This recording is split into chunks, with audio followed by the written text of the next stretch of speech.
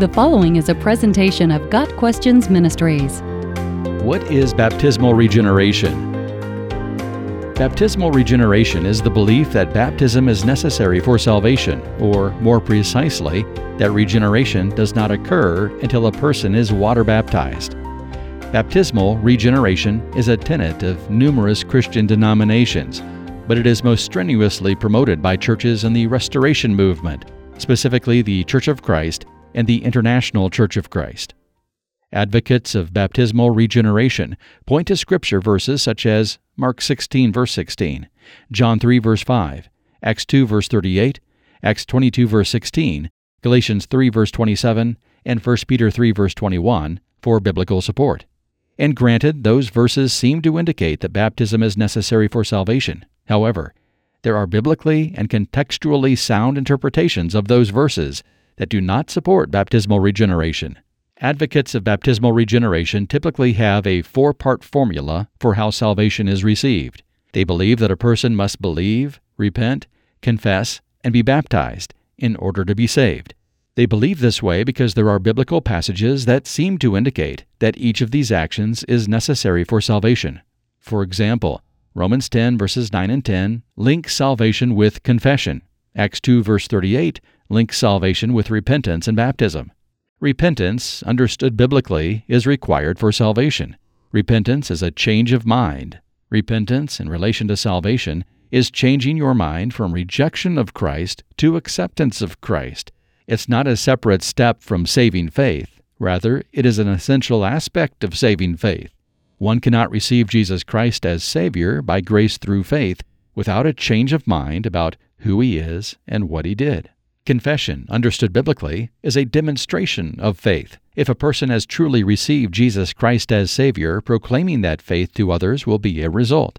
If a person is ashamed of Christ or ashamed of the message of the gospel, it is highly unlikely that the person has understood the gospel or experienced the salvation that Christ provides.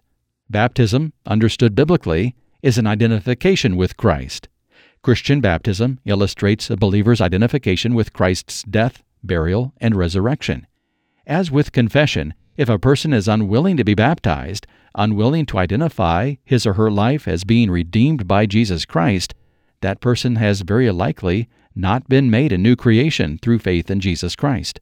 Those who contend for baptismal regeneration and/or this four-part formula for receiving salvation do not view these actions as meritorious works that earn salvation. Repenting, confessing, etc. do not make a person worthy of salvation. Rather, the official view is that faith, repentance, confession, and baptism are works of obedience, things a person must do before God grants salvation. While the standard Protestant understanding is that faith is the one thing God requires before salvation is granted, those of the baptismal regeneration persuasion believe that baptism, and for some, repentance and confession, are additional things God requires before He grants salvation. The problem with this viewpoint is that there are biblical passages that clearly and explicitly declare faith to be the only requirement for salvation. John 3, verse 16, one of the most well-known verses in the Bible, states, "For God so loved the world that He gave His one and only Son, that whoever believes in Him shall not perish, but have eternal life." In Acts 16, verse 30, the Philippian jailer asks the Apostle Paul, "What must I do to be saved?" If there was ever an opportunity for Paul to present a four-part formula, this was it. Paul's response was simple. Believe in the Lord Jesus Christ and you will be saved. Acts 16, verse 31. No baptism, no confession, just faith. There are literally dozens of verses in the New Testament that attribute salvation to faith or belief with no other requirement mentioned in the context. If baptism or anything else is necessary for salvation, all of these verses are wrong, and the Bible contains errors and is therefore no longer worthy of our trust. An exhaustive study of the New Testament on various requirements for salvation is not necessary. Receiving salvation is not a process or a multi-step formula. Salvation is a finished product, not a recipe. What must we do to be saved? Believe in the Lord Jesus Christ, and we will be saved.